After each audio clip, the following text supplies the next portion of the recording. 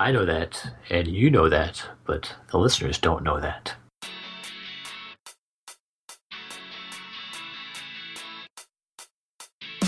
This episode is sponsored by Hired.com. Every week on Hired, they run an auction where over 1,000 tech companies in San Francisco, New York, and LA bid on iOS developers, providing them with salary and equity up front. The average iOS developer gets an average of 5 to 15 introductory offers and an average salary offer of $130,000 a year. Users can either accept an offer and go right into interviewing with the company or deny them without any continuing obligations. It's totally free for users, and when you're hired, they also give you a $1,000 bonus as a thank you for using them. But if you use the iFreaks link, you'll get a $2,000 bonus instead. Finally, if you're not looking for a job, but know someone who is, you can refer them to Hired and get a $1,337 bonus if they accept a job. Go sign up at hire.com/iFreaks. Hey everybody, and welcome to iFreaks episode number 156. This week on our panel we have James Zuber. Hello from Minneapolis. And me, Andrew Madsen. We're the only ones today. Chuck couldn't make it. So we're going to talk a little bit about WWDC, which, as we record, this is a couple weeks away, but should be shortly after the episode comes out. We'd talk about our wish list and predictions and just what we're thinking in the lead up. So, James, WWDC is always sort of an exciting time, kind of like Christmas for Apple developers. And if you're like me, and I think most developers, you've already been thinking about what you hope Apple will release or announce. Why don't you tell us a little bit about that? Definitely. It's an exciting time, and this is my third year without getting a ticket. I still go to San Francisco, so I'll be at AllConf. I'll be speaking at AllConf, which was just announced within the past week or so of recording, so that'll be fun. I'll be talking iOS unit testing in Swift, so that should be fun. But, we go to WW to see the people. We also go to see what is going to be announced. And one cool thing that I heard from Google I.O. last week, Google I.O. happened, and I made a point to catch the keynote just to see what was going on. I didn't listen to any of the sessions or anything like that, but they went down to Shoreline Amphitheater, which is kind of cool. I think I saw some Grateful Dead videos there. I'm not sure. So it was a little weird to see a tech conference at Shoreline Amphitheater, but it was cool. So I saw the keynote, and one thing that I really liked that they demoed was instant apps. And they did a demo by the BuzzFeed video team, the Android team. People I know. They're BuzzFeed. Most of BuzzFeed Mobile is done in Minneapolis, so I know the mobile developers on Android and iOS pretty well. But they did a demonstration with the BuzzFeed video app, with Tasty, with all these crazy, unhealthy recipes that they kick out to everyone. And they just had a link on a text, and it went to a link, and you could download part of the app. It wasn't a complete download. It was just a little piece of that functionality, and that's something I didn't expect. And they kept pretty tight wraps on it. Even the people I knew on the Android team didn't say anything. But I think that's really a game changer for how apps can be developed. Because I talk with a lot of companies that, they have all this cool functionality they want people to do, but, how many apps do you have in your phone? I don't know where any of my apps are anymore. I have to do the search, the spotlight, or whatever it is on iOS to find any apps. I don't need any more apps. I have too many. This is a way to deliver part of functionality without, requiring people to do a full download. So I think that's really cool. So look into instant apps. I think that's something I really hope Apple gets a jump on, because I could really open the doorways to a lot of new functionality that right now people just aren't downloading apps for. Yeah, so I heard about this and thought it was interesting. I guess the appeal is that it's instant and you don't actually have to download anything. I'm sort of curious to know how they make it work, and then, of course, my mind goes to how Apple could make this work. Essentially, you have to have part of your app be standalone, right? It needs to be able to work without all the rest of the app running, and presumably you want it to be light on resources and whatever. You can't download 100 megabytes and expect that to be instant. Mm-hmm. Yeah, obviously you have to download something, but we have better ability to split our apps into libraries, even though it's, frameworks, even though it's still pretty painful in a lot of cases, at least on iOS. I think it's better in the Mac world. But yeah, you would need some sort of kind of loosely coupled version of your app that gets downloaded. So I don't know the internals of how they're doing it, but it's cool to think about. Do you have any ideas on how they could do it? Well, so Apple does already have this idea of app extensions, right? And you can add an extension that lets you do image editing or do image effects in another app and that kind of thing. So I think there's some sort of infrastructure there for having part of an app with app extensions, having part of an app run basically independently from the rest. Google has not actually made this feature live yet. They just announced that it was coming out. And so it'll be interesting to see what developers have to do to make it work. But it seems to me like something along the lines of app extensions that we already have should enable this, I think. Yeah, we have things like Today extensions, which still rely on the app being installed, but you could do a smaller version of that just runs on probably a lighter SDK. You wouldn't have the full UI kit necessarily, but you could have a smaller subset that you can do. It'll be interesting to find out if the parts that you download are actually separate apps, or those are the same things that are integrated in the full app. Can you take a component and use it in both places, or is it kind of rewritten? It'll be interesting to find out, or see how Apple handles it. There's a question in my mind that sometimes announcements from Apple and other companies in the same space coincide because they were both working on them at the same time. Maybe Apple's already working on this concept and they'll announce it.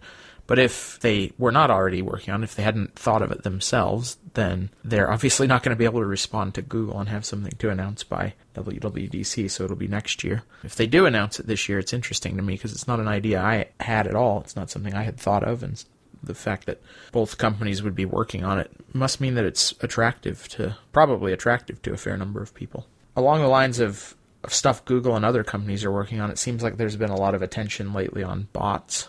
I've heard a lot lately about Amazon's Echo and Alexa and how that has support for third-party integrations. And I don't have one myself, but I've heard a lot of people say that it works really well and in some cases works better than Siri, and I do wonder if Apple's working along those lines. If nothing else, to open up Siri to third-party developers. Yeah, that leads to my second wish list for WW, which is the Siri SDK. I would like to have some integration with Siri and be able to open up apps to, voice input. And to your point, I think, I don't have an Echo, I haven't used it, but from what I'm seeing is you can be in the same room trying to get Siri to work correctly, and your Echo in the other room may pick up the answer, or pick up your text better than what Siri did. So I think the other players are a little bit ahead as far as the voice recognition. But even having Siri do something and be able to integrate it to apps, I think that's a really cool feature that could really open up new possibilities for development.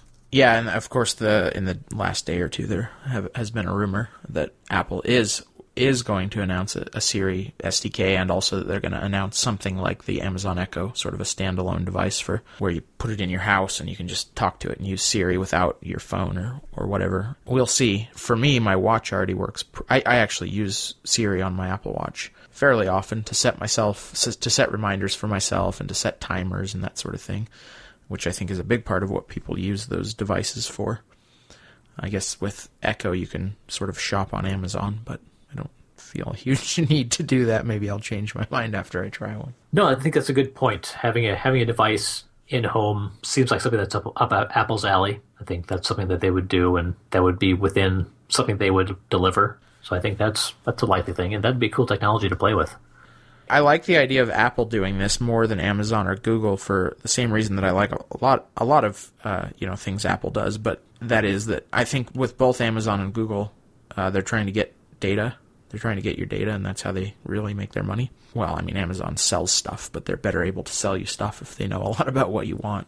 And Apple famously is not really trying to get your data, and they just want to sell devices to you. And so I have a feeling whatever they do for Siri, for third-party integration, and also if they have sort of an always-on device that's in your house, that I can trust it as far as privacy goes more. So, as an Apple fan, I'm a little more inclined to use their version of that than I am Amazon's or Google's. Yeah, and if you already have Apple TV and iPhones, you're going to have tighter integration, better access to apps, and that sort of thing. Yep. So if you're in the ecosystem, it makes sense. And this is the type of thing that Apple has traditionally done very well, user-facing products, where the other players stumble out of the gate a little bit. Right. As far as my wish list goes, I think something that has been sort of on my mind recently. I got one of the newish 9.7-inch iPad Pros, and I really like it. It's great. I upgraded from an iPad 3, which was a little bit of an odd duck in the iPad lineup and is really slow at this point, like too slow for it to be really pleasant to use. And so the iPad Pro being so fast and new has been really great. And I've started using it a lot more than I used my previous iPads because of that, and the Apple Pencil is really nice. I use it to take notes and whatever. But the big glaring omission on the iPad or on iOS is Xcode, because that's what I spend most of my time doing when I'm on my Mac, and makes it so that I just simply can't replace my Mac, even for, like, I couldn't really even just take my iPad Pro instead of my laptop places, because usually I want to be able to write code. So I hope they do some sort of Xcode for iOS. I don't imagine it'll be a full-blown, my guess is that if they do that, the first shot at it won't be a full-blown replacement for Xcode, but even just something like Swift Playgrounds on iOS could be really cool. Yeah, definitely. That would be a cool thing to see, just to be able to get more functionality out of the iPad. I think that's definitely outside of, I think, the original vision of what iPad would be, in Steve Jobs' language, but the competition is creating tablets, small devices where you can actually do development and use it as a computer. So I think it would make sense for Apple to move in that direction. So I'd like to hack on my iPad. To some degree, I agree. I think you're talking about Steve Jobs' trucks versus cars analogy, where he was saying that most people don't really need a truck, they just need a car, but then some people, do construction or whatever, and they really need a truck to haul things around. And so even though cars are by far the more popular vehicle, trucks are never going to go away. And he was saying sort of Macs are like trucks, and, at least in the future, Macs would be like trucks and iOS devices would be like cars. And I think that's all fine and good, but at the same time, if Apple says that the iPad is their vision for the future of personal computing, they obviously can't leave development out of personal computing. And even if they only did something like I was just saying, like Swift Playgrounds on iOS, I mean, that's a huge thing, right? Because that means people who have a car or who have an iOS device, in the analogy, can at least start playing around and learning how to program. And sure, maybe they need to upgrade to a truck, at least for now. By truck, I mean Mac. But I would love to see it. I mean, my little sister has an iPad, and I think it would be great if she could start playing around with Swift. And of course, there are apps out there, like there's a really good Python, I guess you'd call it like an IDE called Pythonista for iOS, and there are other apps that let you write code on iOS. But I would love to see Apple do something there. Yeah, I agree. And, it doesn't have to be tablet versus a laptop. We've got an iPad Air, which is a pretty light, laptop device. But Microsoft has bridged those two worlds with a Surface, which works reasonably well in both things. And you can have a iPad-type functionality, tablet functionality, but you can also drill down into, real apps, word processors, spreadsheets, things that people do for real work, and Xcode or Visual Studio, that would fit in well with that. So it's possible that Apple could move in that direction, because I think Surface has been a success. People like the device, and they use it. Yeah, and I think part of iOS, being a new vision for computing is not just about the things people do on it. It's about the way the OS works. I mean, obviously, touch being the primary input method is a big part of that, but, even just sort of removing some of the old, confusing, complicated stuff from user's view, like the file system and whatever, is part of that. And I actually think there is room for Apple to provide development tools that, maintain that sort of vision. Maybe not to the same degree that the average user sees when using an iOS device. For example, you very well might want like a debugger console or something like that. But it's exciting to me that, the idea of new development tools that fit in with some of these new ideas about the way personal computing should work is exciting to me. Yeah, definitely. I do a lot of Mac development, and there's been a lot of talk, the last, I guess a year or two, about a modern version of AppKit. And to be honest, I don't really wish for that much, because I feel quite comfortable with AppKit, and I like it, and I don't find it troublesome in the same way that maybe somebody moving from iOS does. But I would like, as far as both platforms go, I think it would be really cool to see a Swift-first framework. So it doesn't have to be big. I don't really think they're going to replace AppKit or UIKit in one shot at WWDC, but even if they just release one new framework that's sort of Swift first, that would be pretty cool. If they could replace UIKit with Swift, a Swift framework, they could just come out, announce that, drop the mic, and leave. Yeah, I don't think it's going to happen. It'd be a good week. I mean, they have big technical problems that make that unlikely, namely that Swift is not ABI stable yet.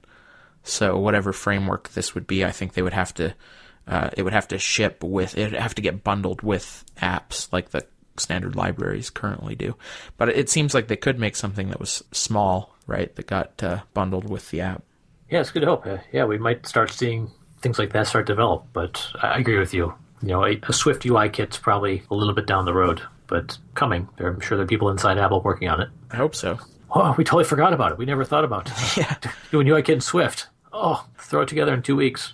What else? Anything else you want to see? Well, I think there's a lot of opportunity for things that we could see. I don't have any direct wishes, but I think that a lot of things that Microsoft, Google are coming out with and putting a lot of thought into that Apple hasn't really gotten into. We saw bots come out with Microsoft and Facebook. That's something that Apple might be working on. I don't know if we'll see it. I don't know if they'll make an improvement, but that seems like an area where they might have something like that. That's something that they haven't shown a whole lot of. They haven't really tipped their hat or tipped their cards to see if they're going in that direction, but that's a possibility, and it would be interesting to see how they approach that. That could really be part of a Siri SDK, it seems like. I mean, Microsoft in particular, their bots are integrated. I think they're integrated with Cortana, which is essentially their version of Siri, and then Skype. And I don't know. If you think about it, perhaps Apple could make bots that worked with iMessage or something, but Siri sort of seems like the obvious choice. Yeah, it is, I think. But I think it would have to work on both. I think voice is not a suitable input in a lot of different cases, especially if it's loud or if it's quiet and you have people next to you. If I'm in a co-working spot, Siri's great for, doing set a timer for 15 minutes for my break. But if people are being quiet, I don't want to do that when people are around me being quiet. So I think text input's still going to be there, and both are important. And I think, as I mentioned before, Siri's probably a little bit behind in the voice recognition compared to some of the other players on what it can pick up, even though it does pretty well. I use Siri. I don't really have any real complaints with it, but definitely there's room for improvement. I think we're going to see a lot of terrible voice apps before we see some really good ones. But that's the nature of progress. Yeah, it'll take a while. Do you have any things that, not on the developer side, but anything you'd like to see in iOS 10, which I assume that they will announce? Yeah, I haven't thought about it. I watched the keynotes, so you're like, oh, that's a cool feature. I never thought of that, and I'm always scared to update until it's already released. I just don't do it. Yeah, I rarely, if ever, run iOS betas. I sometimes will install them on a OS X beta. Are you talking iOS? Yeah. Sorry, I misheard you. iOS. Yeah, sorry, I was talking OS X. So well, okay, sure. I've got enough random devices sitting around so I can download an iOS 10. New features. I was really excited for what's the dimming technology? Night shift. Night shift, yeah. I was so excited for that, and I never turned it on. I set it to turn on every night, and I actually quite like it. Okay. It took a little while after the download. I tried to get it going, and it didn't quite happen with my device. I have an older 5C, so the actual download where I could actually turn it on didn't happen, so I lost my excitement. And I've gotten in the habit where I shut off my devices an hour or so before I go to bed, so it's less pressing at this point. But yeah, and one issue with that feature actually was that, at least when it first came out, if you had low power mode on, your battery was at 20%, you turned on low power mode, you couldn't have night shift active if low power mode was on, and of course, your battery is most likely to be low late at night when you've been using your phone all day, so that would happen to me a lot, but they actually just fixed that in 9.3.2, so you can now keep night shift enabled even when low power mode is on, and I do like the feature, but, it's actually not surprising to me that they released it in a point update, because I'm not sure it's a huge flagship feature that really changes the way you use iOS.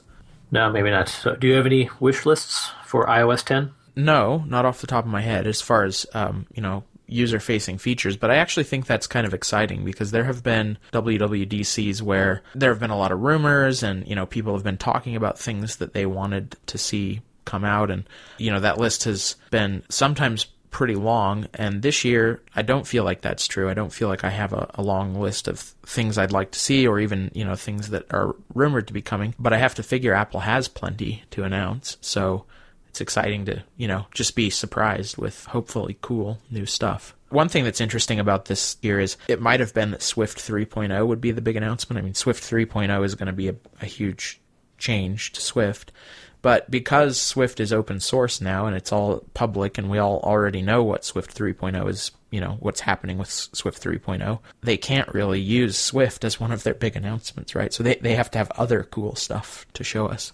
That's right, raising the bar. And I think they'll still talk about it because not everyone is checking the mailing list and the Git repositories, but it definitely takes the air out of some of it, at least the more hardcore factions of developers. Yeah, well, they can't make it, remember when Swift was announced, that was by far the most exciting thing in the keynote, for developers anyway. But sure, I'm sure there will be sessions about Swift 3 and, updating your code and whatever, and taking advantage of new features. But it just can't be a big announcement to wow everybody with exciting new stuff, because we all know about it. And undoubtedly Apple has got stuff that they've been working on in secret that they're excited to show everyone.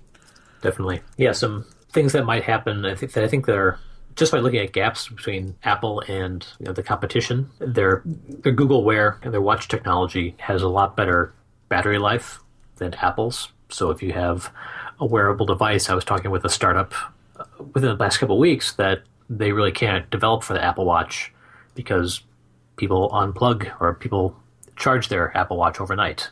So if you do any type of monitoring for whatever, for health reasons or sleep monitoring, that can't really happen on the watch. And I guess physically it's not possible because the thing goes right where your wrist would be. So that's one area I'd like to see improved, and I think there's room for improvement.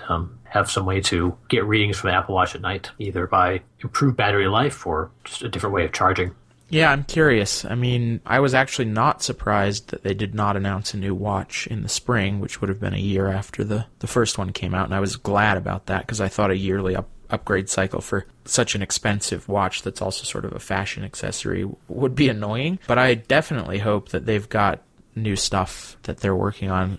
I would take it that any software changes, WatchOS 3 or whatever would be announced here, but I still wouldn't be surprised if hardware is held back until either the fall when they do the new iPhone event or another event a month later, or maybe even next spring. I actually wouldn't be upset with something like a 2-year upgrade cycle, at least this time around. As long as they're doing stuff on the, with the software to make things better. Mm-hmm. Yeah, I guess we'll see. I think they're a bit behind a lot of things, a lot of functionality, especially being able to use the watch without the phone. I mean, there's some standalone functionality, but you're basically tied to using the phone or having the phone with you if you use your watch, which Google I/O announced that's not the case with them. You can have your exercise app and throw it on your wrist and go and leave your phone behind. So they're a bit behind, so they might be a little sooner than you might expect, which can be good or bad. If they push something out the door, it's not going to be the right experience and not the right hardware. So we'll see what they do. Do you have any ideas for tvOS updates or Apple TV updates? Yeah, I don't know. I use my Apple TV, but I basically just load up the apps, my HBO app or baseball, hockey, just the stuff I want to watch, and I just watch it. It's that's most of what my TV viewing is through my Apple TV. And yeah, I don't know. I'm not really thinking about, this would be really cool if I had this, because it does what I want. It does what I want on TV to do. So it's be interesting to see what they do. Do you have any ideas? Well, I have some complaints about certain things with the Apple TV. Like, maybe these are not all Apple's fault, but for example, the Netflix app, if this thing falls asleep and I come back to it, the Netflix app has often put up an error and won't really let me do anything unless I kill it and sign back in and reopen it. And probably that's just Netflix's app is being stupid, but I think that's most of the apps. Yeah. Most of the apps don't do that well. I'm seeing it with the number of apps. But it's dumb because that's how people use the device, right? They watch something and then they come back to it the next day and they expect it to just keep working. I also think the remote is not great. Enough people have complained about that without me adding my voice to it, but that's a hardware thing. They can't really fix that with an iOS update. So I don't know, to some degree, whether it's something Apple can do or not, and whether it's part of broader changes or not, I would really like, for there to be a more compelling market for tvOS apps. I don't think right now it's something that, is very viable for most developers to make money on. And I think discovery is not really a big part of it. And, maybe some games, but definitely I think that the apps that are popular have content that people want to see. And those are the successful TV apps at this point. And I agree with you about the remote. It's hard to tell which end is up when you grab it in the dark. You just decide with the mousey thing, or is it not? So there are tricks with it. And I think, coming back from a restful state, that can be improved. So better operating system support for resuming video, which is pretty core to what they do. So I think that makes sense for something that can be improved. Because I think most of the apps I use, if I come back to it, you can get in a weird state pretty easily. I had to reboot the device, actually power cycle the device at one point. I had come back after a couple of weeks of not using it, and nothing worked. It was down, so I power cycled it, and then everything came back. It's really not great. I'm having a problem too with where Wi-Fi works fine, but I previously had my Apple TV hardwired with Ethernet, and that just sort of stopped working. It would say it didn't have a network connection. Even though the Ethernet connection's good, I can test it on another device, and so I ended up unplugging it. It's working fine on Wi-Fi, but that's a little bit annoying, and why did it break? I guess an update broke it. I don't know. It just stopped working. Maybe it's a hardware problem. My Apple TV is a free developer unit, so I guess I can't complain too much. Well, I paid $1 for it, right? That's still money. Yeah, $1.07 with tax, I think.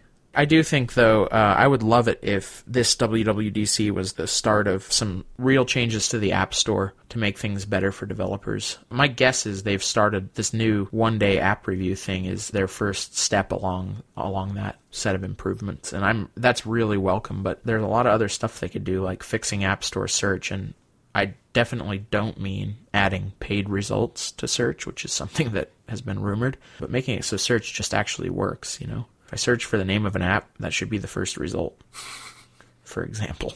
Weird, you know? Who would have thought? Yeah.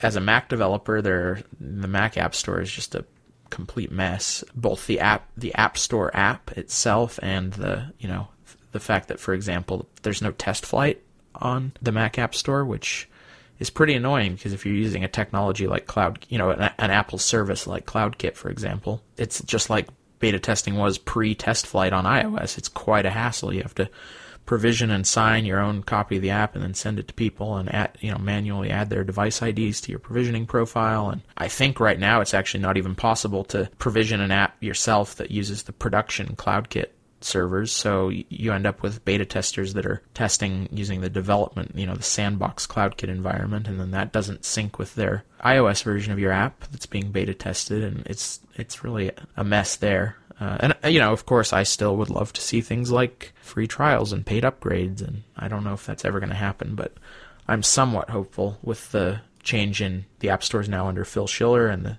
review times have gotten so much better. It gives me a little hope that Apple is taking this stuff seriously and is working on improvements. So you mentioned something that I hadn't heard in probably 2 years since they first announced it, or I had heard it, but nothing positive about it. It's CloudKit. That's something that can be improved. Google made a big deal. They bought Firebase, which does a lot of the same type of things. Parse has gone away, so that was kind of a go-to backend for many things. And you spoke with Microsoft about one of their offerings and their Azure offerings. So I think Apple's going to make an improvement on CloudKit. Because I think for most people, it's not really their first choice. Well, yeah, it actually would be among my first choices. I think it has a really nice API and some nice capabilities if you're just developing stuff for iOS and or Mac. I think the biggest thing that makes it not attractive is that it's not really cross-platform. Although they did actually, I don't know, was that last year? They did add a JavaScript or a REST API for it. So you actually can use CloudKit in apps on Android and Windows and whatever. Would be nice to see real native SDKs for those. Beyond that, I'm not really sure. I'm not using CloudKit in a shipping app. I've played around with it on my own just to learn it, but it's been pretty good. I think they did a good job with it. That's good to hear. So I haven't heard too many success stories with it.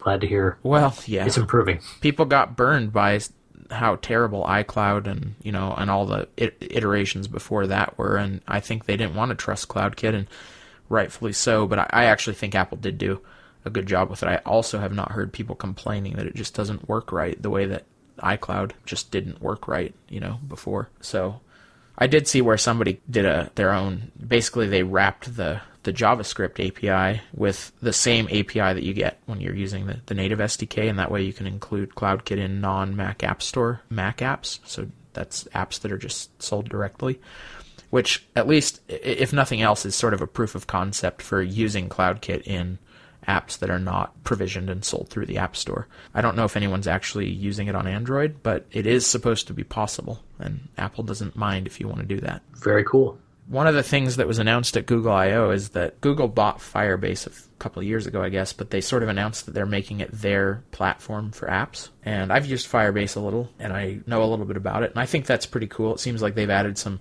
nice new functionality to it as well. But the big downside is now, with the new Firebase SDK that they released, if you want to include the Firebase SDK in your app, the Firebase Core SDK or Core framework includes the analytics package. So you're basically stuck sticking Google Analytics in your app if you want to use Firebase at all. And I'm still, maybe I'm old-fashioned, but I'm still pretty skeptical of Google getting a hold of all my data, or, even worse, all my users' data. And I don't really like moves like that from them, even though I know it's how they're, monetizing it. I just wish there was an alternative. So if Apple could better compete with that and sort of do the privacy aspect better, I would be all for it. Yeah, definitely. That'd be a good way to differentiate that and the cross-platform story, as you talked about. Yeah, right. So Firebase works on iOS and Android at least, and I think they might have, they started out, I think, as a web thing, so they've got a REST API. So yeah, I think there's a lot of things that could happen, that just judging by what's happening in the rest of the industry, I don't know if Apple's making any play for virtual reality, augmented reality. Google did a big announcement with that, and Microsoft is in that area. Is this something Apple's going to get into? Possibly. I don't know. Does it fit what they do? I don't know. It'd be interesting to find out. So there are two big areas that seem like they're a big deal for other companies, and so far Apple has not really done anything with them. And those are virtual reality, which both Google, Microsoft, and Facebook are, really involved in right now. And then sort of the machine learning, artificial intelligence kind of stuff, which, they do a little bit of that with Siri, I guess, but there's been I think Marco Arment had a blog post in the last couple of days about how he worries if Apple's not working on that stuff and not becoming really good at it, that they're sort of going to get left behind if that becomes a really big, important thing in the industry. And so, I don't know enough about those areas to really say one way or another, but it sure would be exciting if Apple was moving into those areas. I'm particularly interested in virtual reality because it seems cooler to me just as a nerd than some of the machine learning stuff. But I'm not crossing my fingers, but I think it would be fun if they moved into those areas. Yeah, I think they definitely have to up the game with the machine learning. Google made a big demonstration on the contextual interface with how they do their Google searches through their voice API. You could search for an artist. Tell me about Prince, and what was his, and the next search could be, what was his best album? And it would know, based on what you're talking about, that you're talking about an artist, and that was Prince or whoever. So that has the potential to be game-changing as far as how people interact with computers. As developers, we're just used to having to make everything explicit, and the various implicit human communication that we're just not used to doing with computers, I think, will be very important. And it still has a ways to go, but I think there's a lot of cool things that you can do with that and make interaction with computers a lot more human-like, where they can pick up things that are implied from previous conversations. And so Apple's definitely in that direction. Do they have something to announce, or does it just happen behind the scenes with what they announced for Siri? Who knows?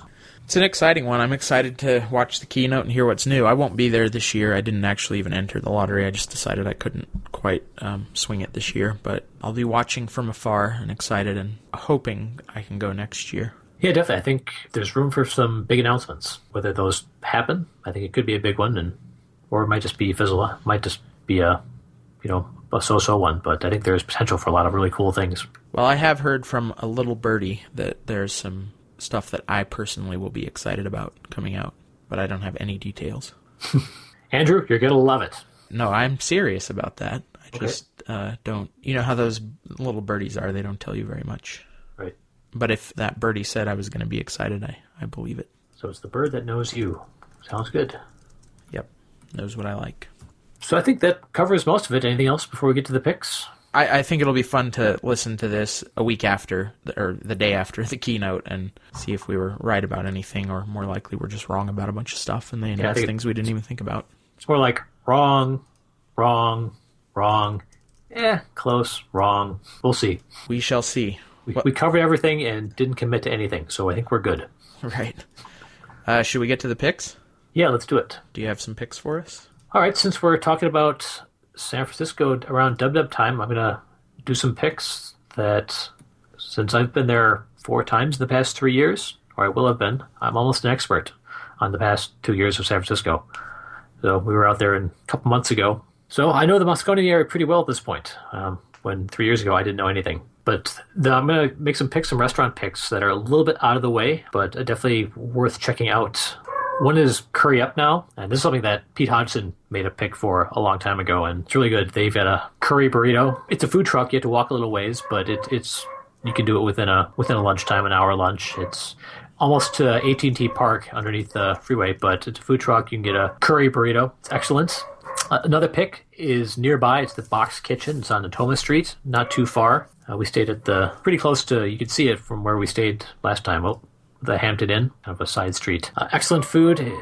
We went there for lunch. I think Alando really picked it out. He went there almost every day for a late night snack. He likes the chicken and waffles, and I had them. They were excellent. If they have the poutine, that was amazing. That's nearby. There's a couple bars that aren't the normal WWDC bars that everyone goes to, which you can look up anyone's. One I liked was the Southside Spirit House, which is on Howard Street. Good whiskey selection and far enough away from the dub crowds where you won't be too elbow to elbow. And there's another place on Market Street that's called Local Edition, more of a kind of a speakeasy style thing. You can go to a basement. They'll have live music some nights, some really cool bands. Nothing too loud or abusive. Had kind of a jazz blues type thing going. Good cocktails. That's called Local Edition. It's on 691 Market Street. And yeah, I'll be there. So people can look me up, and you can find me on Twitter, James Zuber, which is JAIMZUBER. I've learned there are many people in this world, listeners of the podcast, and I think my name is James Uber. Pretty common. You're named after the ride sharing app, right? Yep, just put a Z in it, and I'm good. Yep. All right. Well, those are my picks. Those are some things that you probably won't hear in the usual dub lists. Thanks for the picks. It kind of makes me wish I were going to be in San Francisco, and actually reminds me that I do have a hotel reserved for the week, and I probably ought to cancel that reservation before it's too late. I've got a couple picks. My first one is an app called Cathode, which I'm really surprised I've never picked before, but I couldn't find it in our list of previous picks, so I'm going to pick it this week. This is a Mac app and also an iOS app. It's a terminal, like a command line terminal app, but the cool thing about it is that graphically it emulates vintage computer screens, so it's really customizable. It has a bunch of built-in presets, but basically it makes your terminal look like an old computer. You can, make it look like a green screen or an amber monochrome screen, and you can change the curvature of the screen. So, because most of those screens had a curved front because they were an actual CRT tube. It has sound effects. It even does something cool where it uses the front-facing camera to make it look like there's a reflection, like you can see your own reflection in the screen. And it's actually a pretty decent terminal emulator on top of that. Particularly the iOS app is a pretty good terminal app for iOS. It's a paid app, but the developer's done a really good job. It's just one guy that does this, and I really like it, so that's my first pick, Cathode. My second pick is a website that I just found out about today, and it's called woo.io, WOO.io. They're in beta right now. This is a jobs website, and I'm not actually looking for a job, but it just seems like a cool idea. Basically, you put in the regular info, sort of resume information, but then the unique part is you can sort of define a list of requirements. So these are things that you require to be interested in a job, and it's like, you can say you want a minimum salary, or you want to be able to work remotely, or needs to be located in a certain list of cities, or you want to be able to work with certain technology or whatever. So you can define these requirements, and then they won't even show you to employers that don't meet those requirements. So that way you don't get people contacting you about jobs you're just not even sort of interested in. And hopefully it will mean you do get contacted about jobs that are really actually a good fit for you. So we'll see how it goes. I put my profile in not because I'm looking for a job, but just because I was kind of interested to see how the whole thing worked. And it's a sort of a pre-pick because I don't know yet, but we'll see how it goes. Those are my picks. Sounds good. I have one anti-pick, which I don't want to see. 2 new messaging apps. One thing that Google introduced is Allo and something else. I don't need another thing to check if I know my wife has messaged me something. I've got to check Facebook. I got to check my Messenger, my text. I got to check like 5 more things. Is it Hangouts? So please don't do that, Apple. Don't do that to us. Well, I thought that was particularly weird because, they already have Google Hangouts and Google Chat, and they didn't just improve those. They replaced them or added to them. So, yeah, I definitely don't want to see Apple come out with another version of iMessage or something. The one we've got is fine. If they want to add cool new stuff to it, that sounds great, but I don't need something else to check either. Exactly. All right, well, anything else we should say? I think we're good. I'll see some of you in San Francisco. Sounds good. Everybody enjoy WWDC, and see you next week. Bandwidth for this segment is provided by CacheFly, the world's fastest CDN. Deliver your content fast with CacheFly. Visit CACHEFLY.com to learn more.